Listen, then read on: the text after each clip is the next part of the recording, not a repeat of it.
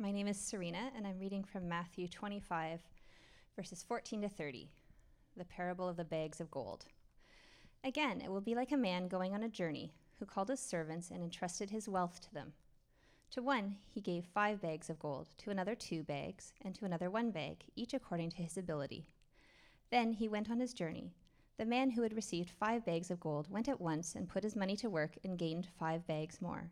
So also the one with 2 bags of gold gained 2 more. But the man who had received 1 bag went off, dug a hole in the ground, and hid his master's money. After a long time, the master of those servants returned and settled accounts with them. The man who had received 5 bags of gold brought the other 5. "Master," he said, "you entrusted me with 5 bags of gold. See, I have gained 5 more." His master replied, "Well done, good and faithful servant. You have been faithful with a few things. I will put you in charge of many things. Come and share your master's happiness." The man with 2 bags of gold also came.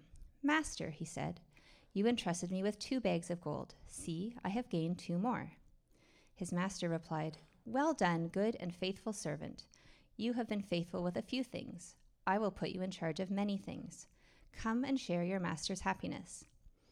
Then the man who had received 1 bag of gold came. "Master," he said, "I knew that you are a hard man, harvesting where you have not sown, and gathering where you have not scattered seed. So I was afraid and went out and hid your gold in the ground. See, here is what belongs to you."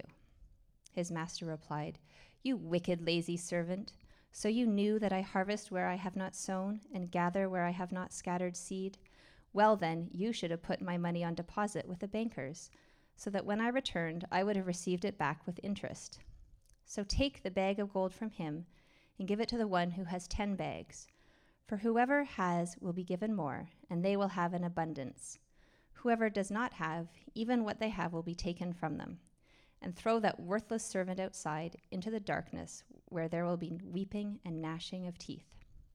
This is God's word. Well, as I mentioned earlier, we're in a series on the parables, which are stories. And this should be kind of the easiest stuff to listen to if you're normally bored or sleeping during the service. These ones, come on, this is low-hanging fruit. It's story. Story is one of those mediums that is talked about a lot these days as one of the most powerful ways of communicating, but it has always been like that. Many of you grew up in traditions, ethnic traditions, in countries where storytelling was just a common part of what you did as you gathered around a table or a meal, or stories about families or legends were passed on from one to another. All of the movies that we so love to watch, the reason there's such a comfortable seats that you're in today is because many people come and pay money to watch movies, which are stories, and even things that are true or documentaries, in a sense, stories that are told to us. Stories have the power to do something that mere lecture or words or ideas are not able to do, and that is they pull us into another world, and they begin to do things to our mind and our heart, such that we can, great stories in a sense, beyond just being merely distracted or amused for a period of time, or maybe given a few laughs, begin to change the way that we think and the way that we feel. Now, one of the things, if you're a movie watcher or a book reader, that you would have noticed over the last few years that things have begun to change in storytelling. There was a genre of story that was more what we would call utopian. Thomas More in the 1500s wrote a book called Utopia, and they're still trying to figure out what he was exactly saying about it, but it was this idea that there is a world out there where all is as it should be. He wrote it, in a sense, as a bit of a social, political, religious commentary on the way that the society he was living in was breaking down. And he wrote this book called Utopia, in a sense, to say, well, what if everybody lived this way? Wouldn't it be better if this and this happened? And in fact, years after, in the Enlightenment movement, in the belief in the power of science and progress and human potential, people actually began to believe, look, we as human beings have within our ability to bring about the society that we want to see. We actually have the power to create, in a sense, utopia. There's nothing can stop us as long as we work together, as long as we stop fighting, as long as we use our intellect and our reason, as long as we use education and political systems and power and money and governments to actually move towards what would be the ideal. But in fact, what slapped the Enlightenment in the face was one war after another. And what we have seen now actually in filmmaking and story writing is what is called dystopian type writing. And so things like The Hunger Games or The Day After Tomorrow, these more that are apocalyptic, saying, well, what's going to happen in the life to come, or maybe even The Matrix? Do you know that the world you're in is not exactly as it appears to be? That in a sense, things are different than they appear to be, and things will be different than you think they'll be, and they'll not actually be the way you hope they will be. There's going to be challenges, there's going to be difficulty. And we explored that when we looked at the last book of Revelation, how most of what our world believes is that life is a beautiful journey with a terrible ending. And that's what a lot of apocalyptic films now say. One day it'll be zombies or whoever, or there'll be the haves and the have-nots. That's what the whole Hunger Games world is based on, is this fact that one day some people will control everything and then others will have to fight for whatever they can get. These are dystopian type of realities about the way the world will be, and others saying, hey, how you see it today is not exactly how it is. Now, this is very interesting because some people will say, well, I hope it's going to be better than that, or I think it's going to be worse than that, or others will say, well, who cares? Why do we even think about that? Today is all we have. And yet I would submit to you that most of us, what we struggle with, often though we don't realize it, is wondering what the purpose is of this life that we're in.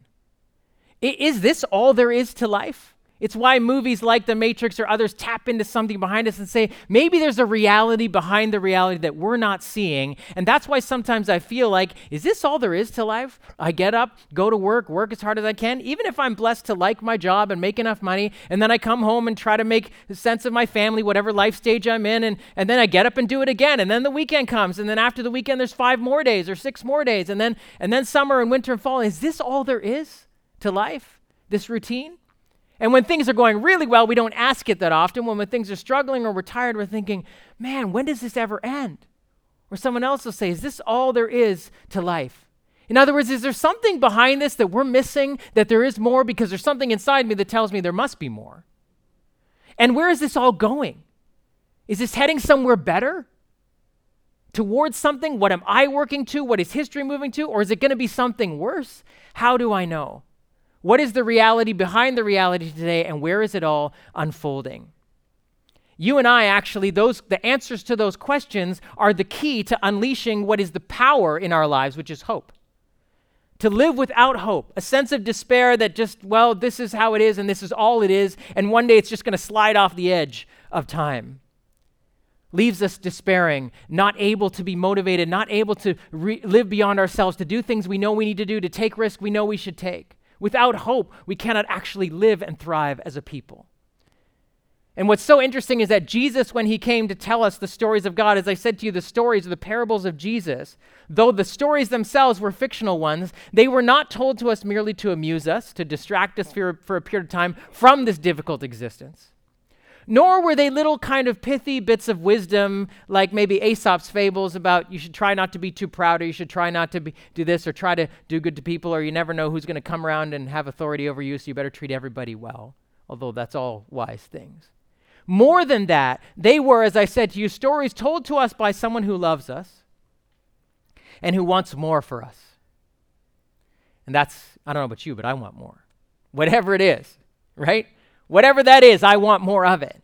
And to know that the stories of Jesus are told to us by someone who loves us, who's not trying to just entertain us so they can make money off of us, who's not just trying to manipulate us and control us because they want us to behave differently, but someone who actually loves us and who wants more for us even than we want or know for ourselves. And that's why the stories of Jesus are the greatest stories ever told.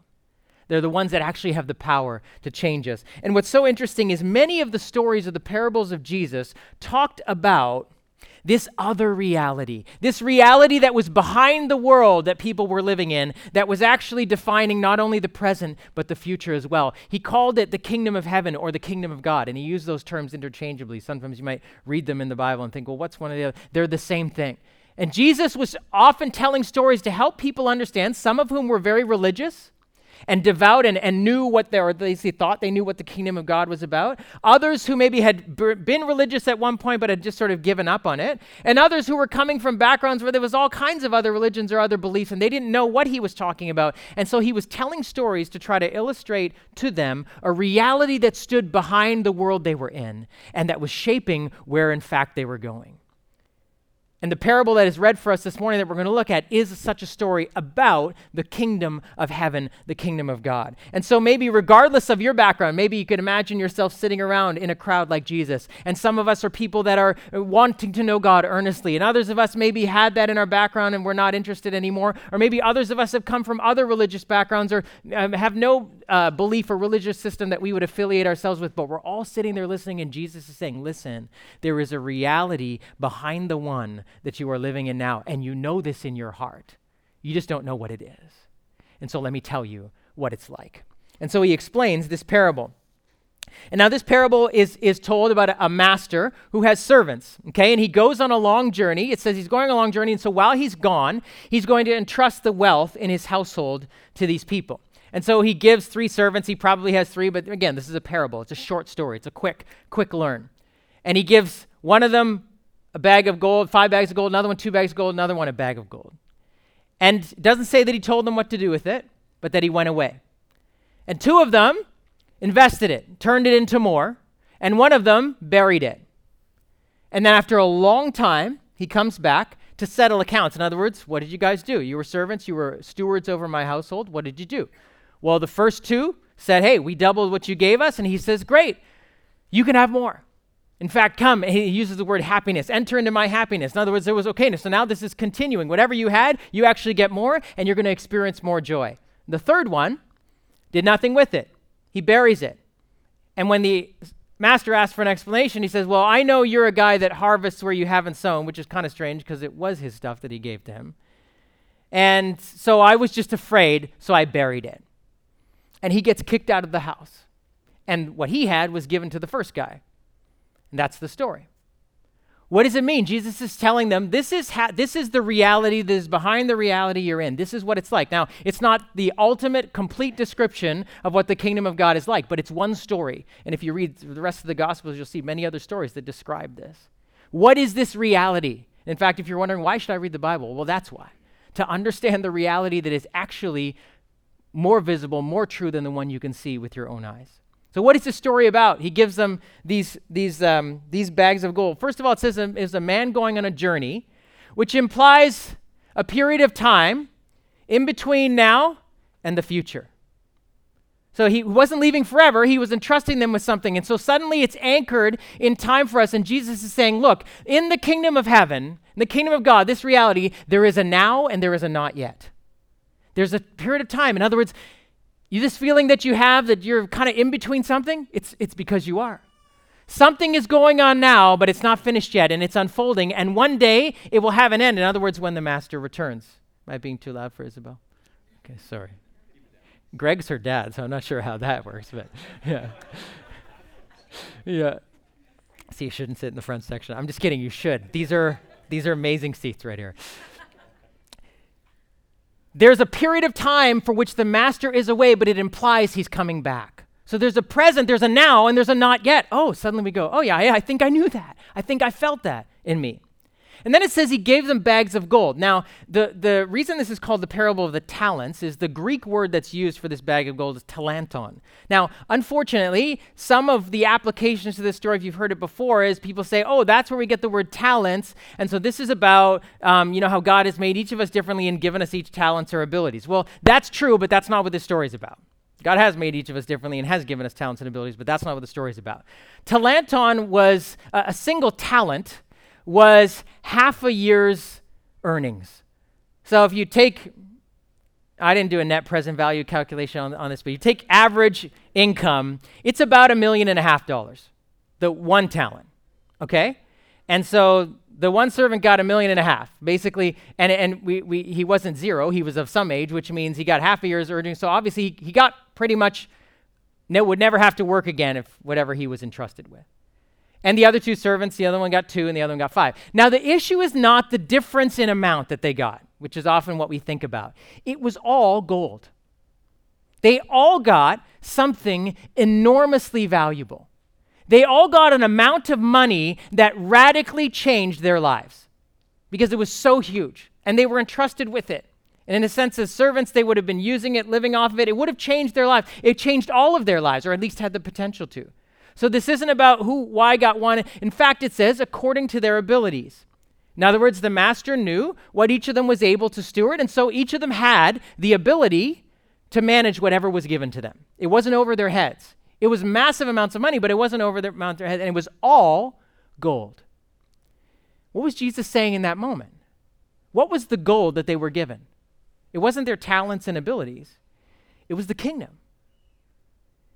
In other words, they had been entrusted with something so valuable, it was the kingdom of God itself. In other words, part of what he was saying was the kingdom of God is gold. What does it mean? What is the kingdom of God? It's a good question. If you read the scriptures, what you will find is, you know the Lord's Prayer that many of us learned to pray when we were little? Your kingdom come, your will be done. The kingdom of God, it's right, like whenever anyone is in charge, we don't live in monarchies now, but in those days, and when a king, whatever the king wanted is what happened in the land. The way the land worked was according to the values, the plans, the goals, and the ideas of the king. And so the kingdom of God is the reality where all of the ways of God are fully lived out. When we say, God, let your kingdom come, we're saying, God, earth would be better if everyone lived according to your way. Your way of thinking, your way of knowing, your way of relating to people. In other words, the kingdom of God, this gold that was given to these servants, that in a sense is given to us, because remember I said to you, as you're listening to a parable, you're always trying to figure out, okay, where's God, where am I, where's Jesus in these stories? Because they're all having to do with us and God. That the kingdom of God is to know God and to make him known. To know his love, to know his grace, to know his power, to know his wisdom in your life, and then to have that flow out of you to other people. That is the gold, Jesus said, that the servants of God were given. In other words, the greatest thing in life, the purpose of life, ultimately, through your job, through your family, in your life, in the way that you look at your money, in the way that you view yourself in relationships. The purpose of life is to know the greatness, the goodness, the love, the power, the wisdom of God.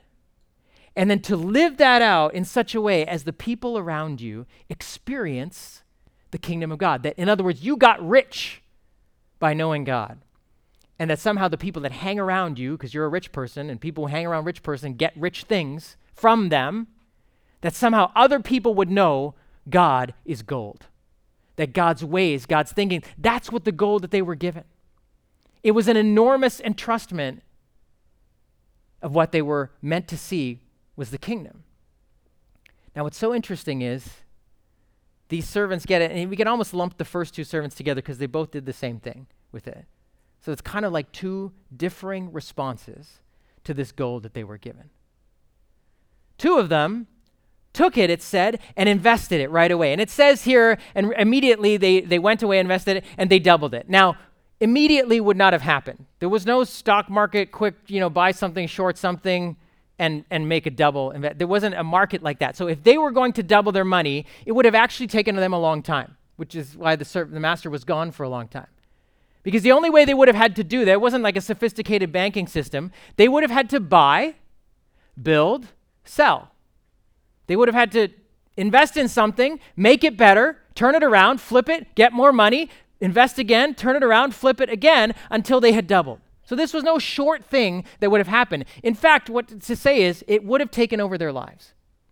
Essentially, the kingdom, the gold that they got, changed their lives forever. They understood, whoa, now our activity on the earth is now totally different. Master's gone for a long time. We don't know how long we have, but if we're actually going to do something with it, it's going to change our lives. They probably became business owners. Owned many things, sold them, kept on having, and had to be wise on what they were doing. And so now all of their life was taken over by this vast entrustment that they had been given. And so they invested and invested again and turned it around and flipped it around and built it up, turned a profit. Maybe they lost a little, maybe they made it back. Eventually, they had doubled. But it had taken the long time that the master was away. The other servant looks at it and does not clearly see gold. What he sees is, what does he say? I was afraid. I see trouble. I think it's another theater. You guys can stay for church if you want. But yeah, where were we? The third servant. He doesn't see gold. All he sees is, this is going to wreck my life. and I'm not sure about this master. I don't really trust him. I'm afraid. I'm just going to bury it in the ground. And he would have buried it, we know it looks like immediately. So what impact did it have on his life for the rest of that life for that long time? Nothing. Essentially, it was fearful, forgotten, or for gain. Those were the two responses. He was afraid. He just did nothing with it, didn't want the inconvenience, was worried about the master, didn't want this on his hands, buried it, and it did not change his life one bit. And for the long time, life just continued on as if he had never received gold. Imagine that. Imagine getting something that had the potential to change your whole life. And what he did was bury it so that actually nothing changed. And the master comes back at the end. And the ones have said it had taken over their lives. They had bought, sold, traded. Now they were probably different people. They were probably much wiser. They would probably become businessmen. They could probably become people who could have been masters themselves. And they had doubled it. The other one did nothing with it. Nothing changed. And suddenly a knock at the door. And the master comes back. Jesus was telling about this timeline. There's a now and there's a not yet. There's a present day and there's a day to come. And there's a long period in between. And you don't actually know how long it is. And you've been given this gold entrustment. It was each according to their abilities.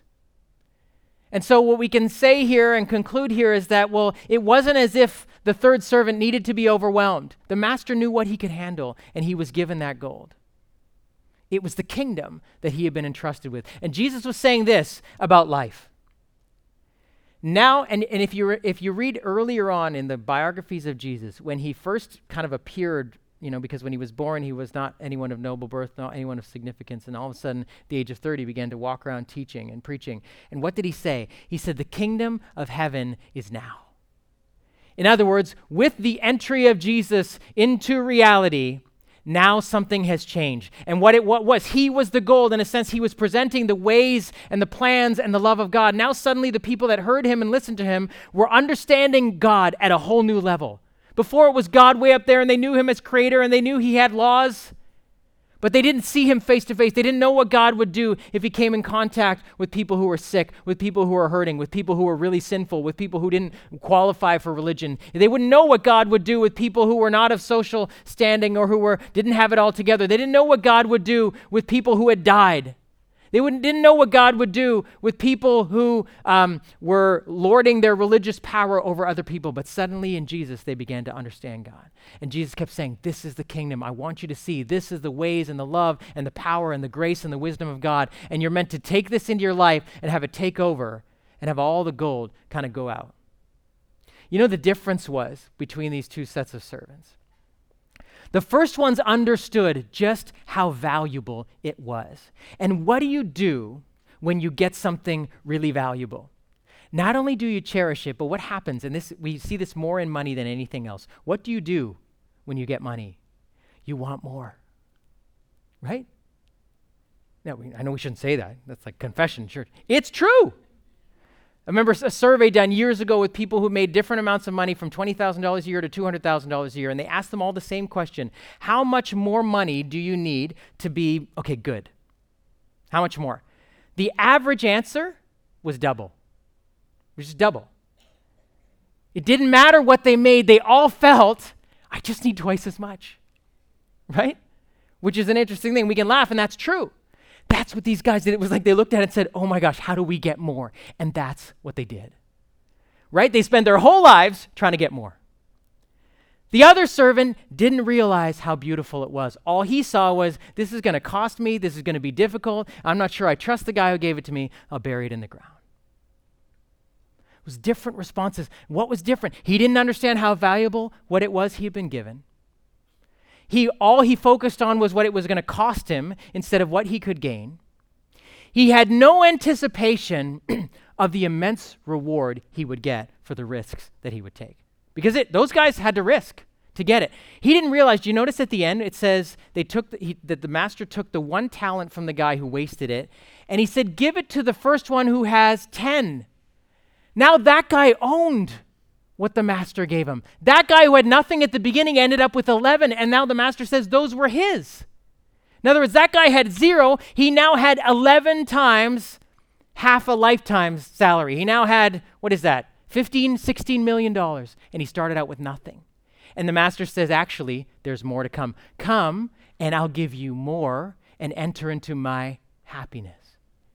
See, the third servant, not only did he not realize what value he had, not only did he only look at the cost and not the and the risk, he didn't understand how great the reward would be. He had no concept of the future. All he was thinking about was today. What's this going to cost me today? It's going to inconvenience me today. It's too hard today. He had no conception that the master was going to blow his mind when he got back. And fourthly, more importantly, probably the reason that undergirded all of these reasons and the difference between the first two and the third one is he did not know the master. Right? He says to him, I know you're a hard man. Hard man. The guy gave millions of his own dollars to these guys, and when they invested it, he said, come, I'll give you more and share in my happiness. Doesn't sound like a hard man. Then he says, harvesting where you have not sown. In other words, taking stuff that doesn't belong to you. It's like, well, this did belong to him. He gave it to you. And in fact, the master says, you wicked, lazy servant. Wicked in the scriptures means someone who lives their life as if there is no God. That's what the word wicked means. Someone who lives life as if God doesn't exist. And that's, in other words, yeah, how could you live like this? And you were lazy. You were too afraid and you were lazy, and so you buried it. And so here's what I've been thinking about, myself and for you.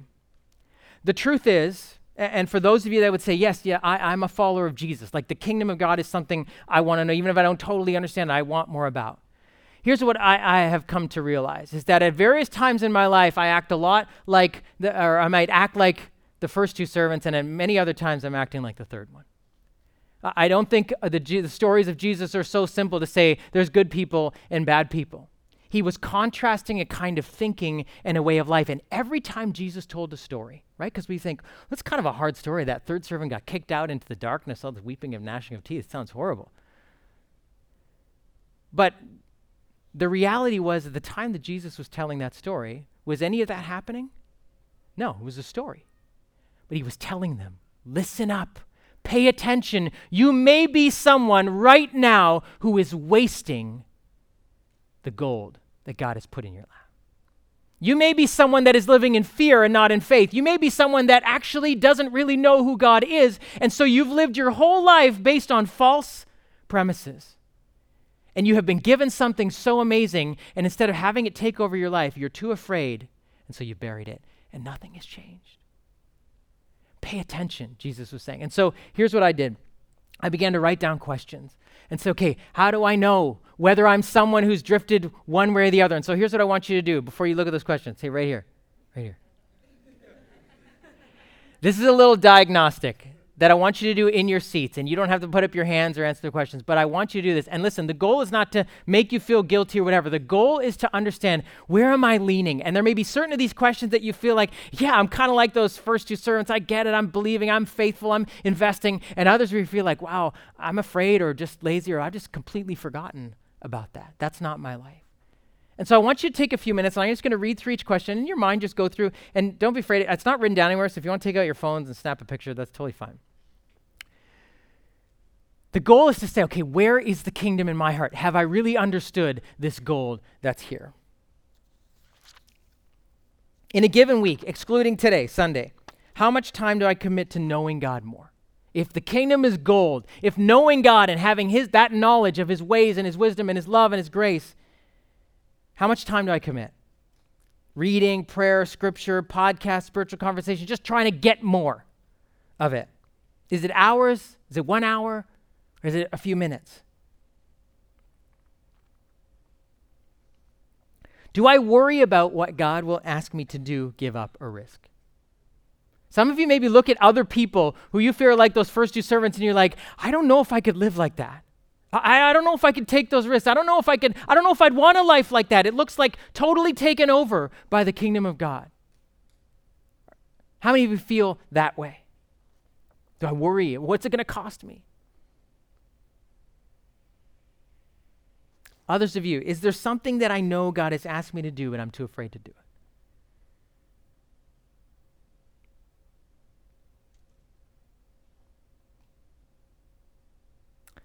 Next one, how often do I pray for others in my life?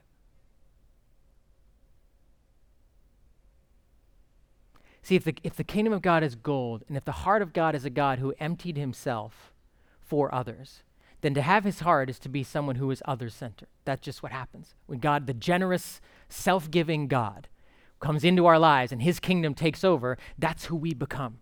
So how often is that happening in my life? Maybe another question, what do I pray for myself and others? Do I pray for health, wealth, and safety, all of which is good? But do I also pray for forgiveness? Do I pray for freedom? Do I pray for transformation? Do I want more for the people around me than just a healthy, happy, safe life? What do I want for them? True gold. Do I ask God to show me his purposes for my daily work? Like, do I have a sense that now because I've been given this gold, it takes over everything. It changes everything. It changes my work. So now, God, how do you want me to do the job you've given me to do? How often do I think or pray about whether my life is being lived according to his will for me? How often do I ask God, can you direct my life? Can you tell me what I should be doing with my time? Can you shape this life? How often do I pray about how I should spend my money? If what I have, everything I have, is from him.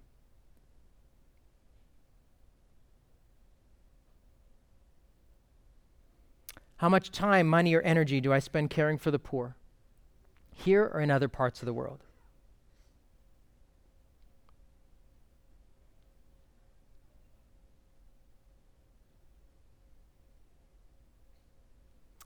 When there is an opportunity to talk to someone who doesn't know Jesus about Jesus, do I take it? Do I understand that what I'm holding in my hands is gold? If you have children, how often do I talk to my children about Jesus? I talk to them about their education, talk to them about what they should be eating, talking about when they should be going to sleep, talking about them how they should be treating each other. But how often am I talking to them about their spiritual life? How often am I talking to them about Jesus, about his plans for them, about his love for them? I was so convicted about this when I was listening the other day I was listening to a guy who said, his dad said to him from the time he was little, God has a plan for your life. He made you a certain way. You got to spend your life trying to find it. I thought, man, I got to pray like that for my kids at the end of the day. How often would I say I experience the joy of knowing God more or the joy of seeing him at work in my life and others' lives? How often can I say that?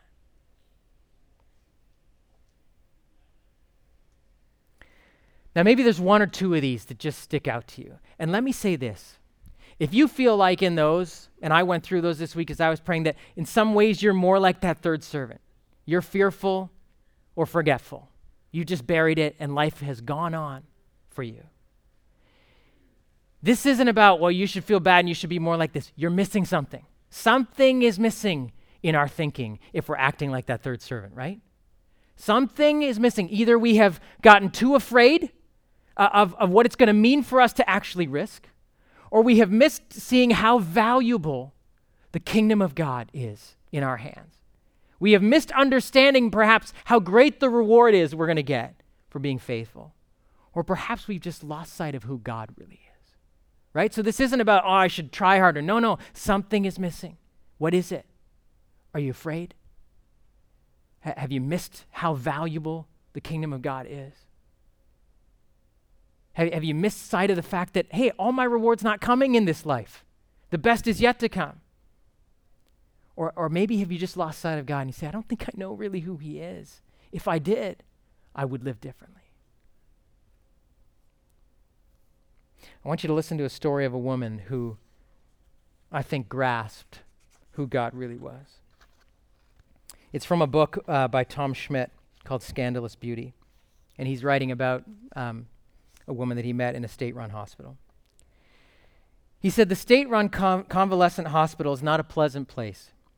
It is large, understaffed, and overfilled with senile and helpless and lonely people who are waiting to die. On the brightest of days, it seems dark inside, and it smells of sickness and stale urine. I went there once or twice a week for 4 years, but I never wanted to go there, and I always left with a sense of relief. It's not the kind of place one gets used to. On this particular day, I was walking in a hallway that I had not visited before, looking in vain for a few who were alive enough to receive a flower, and a few words of encouragement. This hallway seemed to contain some of the worst cases, strapped onto carts or into wheelchairs and looking completely helpless. As I neared the end of this hallway, I saw an old woman strapped up in a wheelchair. Her face was an absolute horror. The empty stare and white pupils of her eyes told me that she was blind. The large hearing aid over one ear told me that she was almost deaf. One side of her face was being eaten by cancer. There was a discolored and running sore covering part of one cheek, and it had pushed her nose to one side, dropped one eye, and distorted her jaw so that what should have been the corner of her mouth was the bottom of her mouth. As a consequence, she drooled constantly. I was told later that when new nurses arrived, the supervisors would send them to feed this woman, thinking that if they could stand this sight, they could stand anything in the building. I also learned later that this woman was 89 years old and that she had been here, bedridden, blind, nearly deaf, and alone for 25 years. This was Mabel. I don't know why I spoke to her. She looked less likely to respond than most of the people I saw in that hallway, but I put a flower in her hand and said, "Here's a flower for you. Happy Mother's Day." She held the flower up to her face and tried to smell it, and then she spoke. And much to my surprise, her words, although somewhat garbled because of her deformity, were obviously produced by a clear mind. She said, "Thank you. It's lovely. But can I give it to someone else? I can't see it, I'm blind." I said, "Of course," and I pushed her in the chair back down the hallway to a place where I thought I could find some alert patients. I found one and I stopped the chair. Mabel held out the flower and said, "Here, this is from Jesus." That was when it began to dawn on me that this was not an ordinary human being. Later, I wheeled her back to her room and learned more about her history. She had grown up on a small farm that she managed with only her mother until her mother died.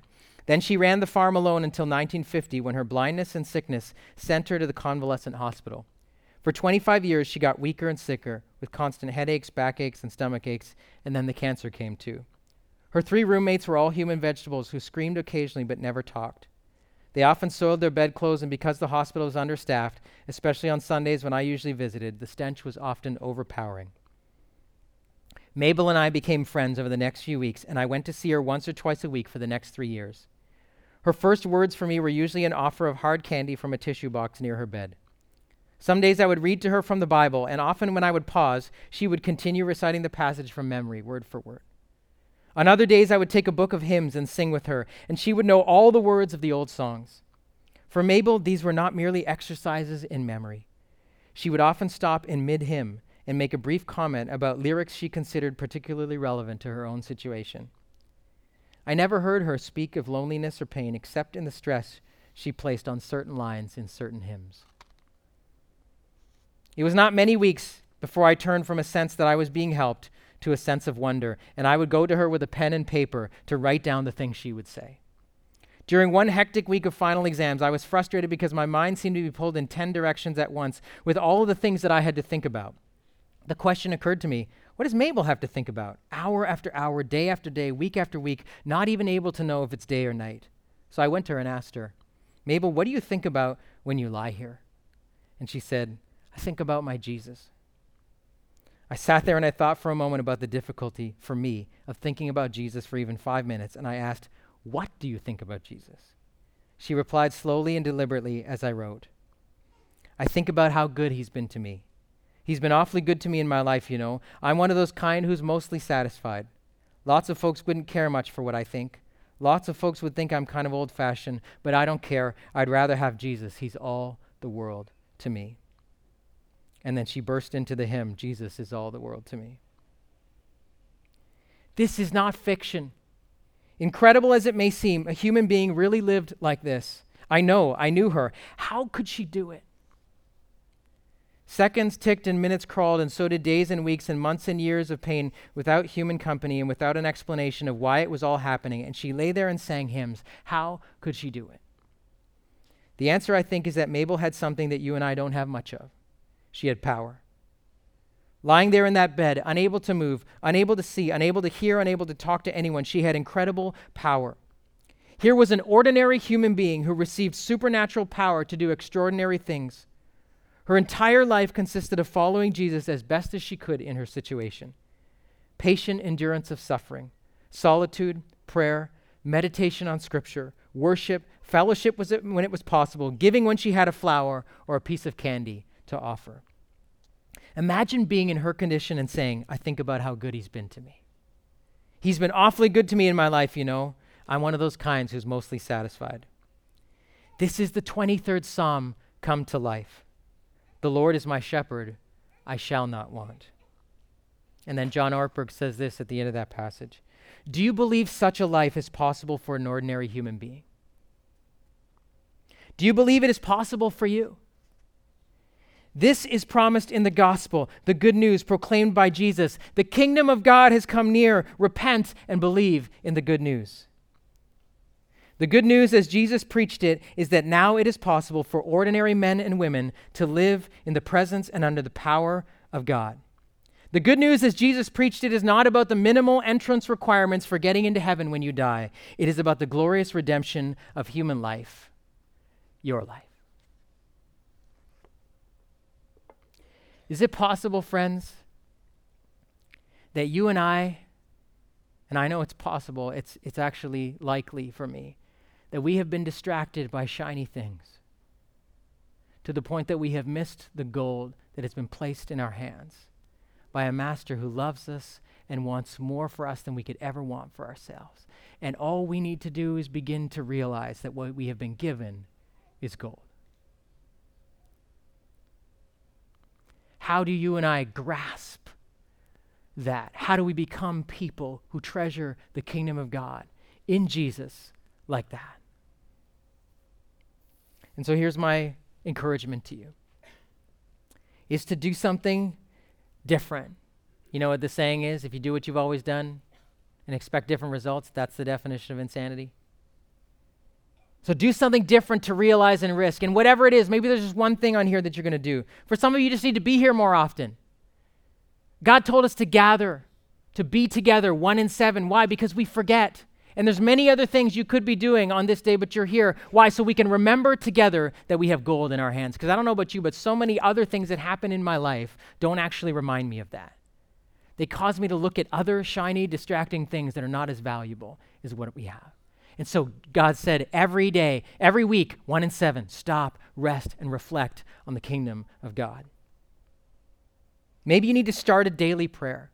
I know this seems so cliche or trite or simple, but this has actually really been changing me in certain areas where certain things I've said, okay, I'm going to pray for this person or this situation every day. And I don't do it every day. Sometimes I forget, but then I remember that I've forgotten, and so I start again. Maybe you need to change the content of a daily prayer. Maybe you pray every time at mealtime, or you pray every time at bed, or you pray every time in the morning, but most of your prayers are like health, wealth, safety. And you need to change the content of that daily prayer. To pray more for the kingdom of God to come to your life, to come to the lives of the people around you and your family, your friends, in your neighborhood. Maybe you need to commit or recommit to reading the Gospels, the biographies of Jesus, the kingdom of God at hand. Maybe you need to put down a magazine or an iPad or whatever and read a book.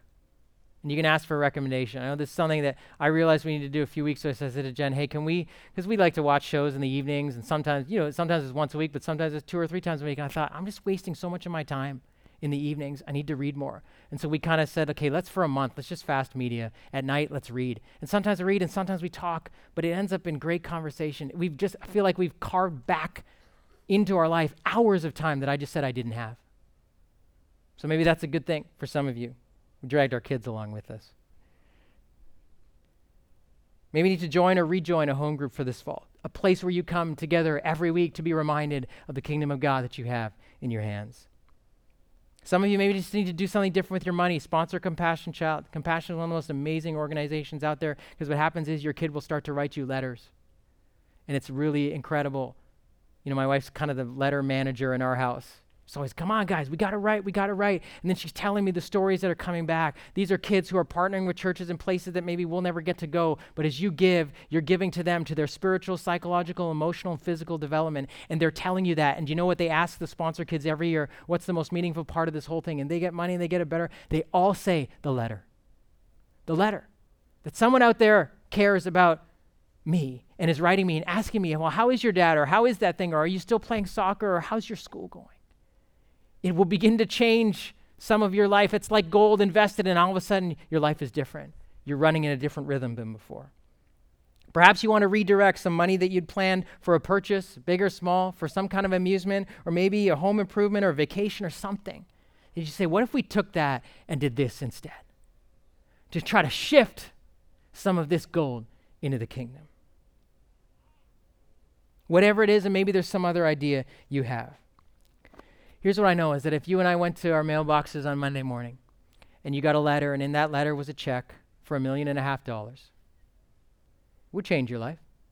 Whatever your half of your lifetime's earnings are, you would start to do things differently. And then you read the letter and it said, this is real and this is just the beginning. There's more to come. Friends, that is the letter we have received. We all think, man, that would be so great. It is great. It is the letter we have received. This is gold and there's so much more to come. And we just need that song we sang this morning, God, open up our eyes to see this for what it is, to see you for who you are. So let me pray for you, then we're going to respond and worship. God, we ask that you would just open up our eyes to see you for who you really are, so that we would truly know you, because when we know you, we won't be afraid anymore. When we know you, we won't forget that there's a now, but there's a day to come too. If we know you, we won't forget there's actually an amazing reward coming for faithfulness. If we know you, we won't miss the fact that what is in our hands is pure gold. And so help us, God, in whatever we do and whatever step we take, even if it's a step we've tried 1,000 times and it never sticks or we never are able to do it, give us your power to do it. Open up our eyes through the step of obedience we take to see you. We thank you for the opportunity that we live in a country where in public we can be here 1 every 7 to be reminded of the goal that you have given us. In Jesus, amen. Just going to give you my benediction. Just want to bless you with a new perspective, a new sight, a new vision of who God really is. And that the step that you take would not just be something small, would actually open your eyes to see him as he really is. I want to bless you with faith to take whatever step God has put in your heart to take today, knowing that there's something better out there. In the name of Jesus, amen.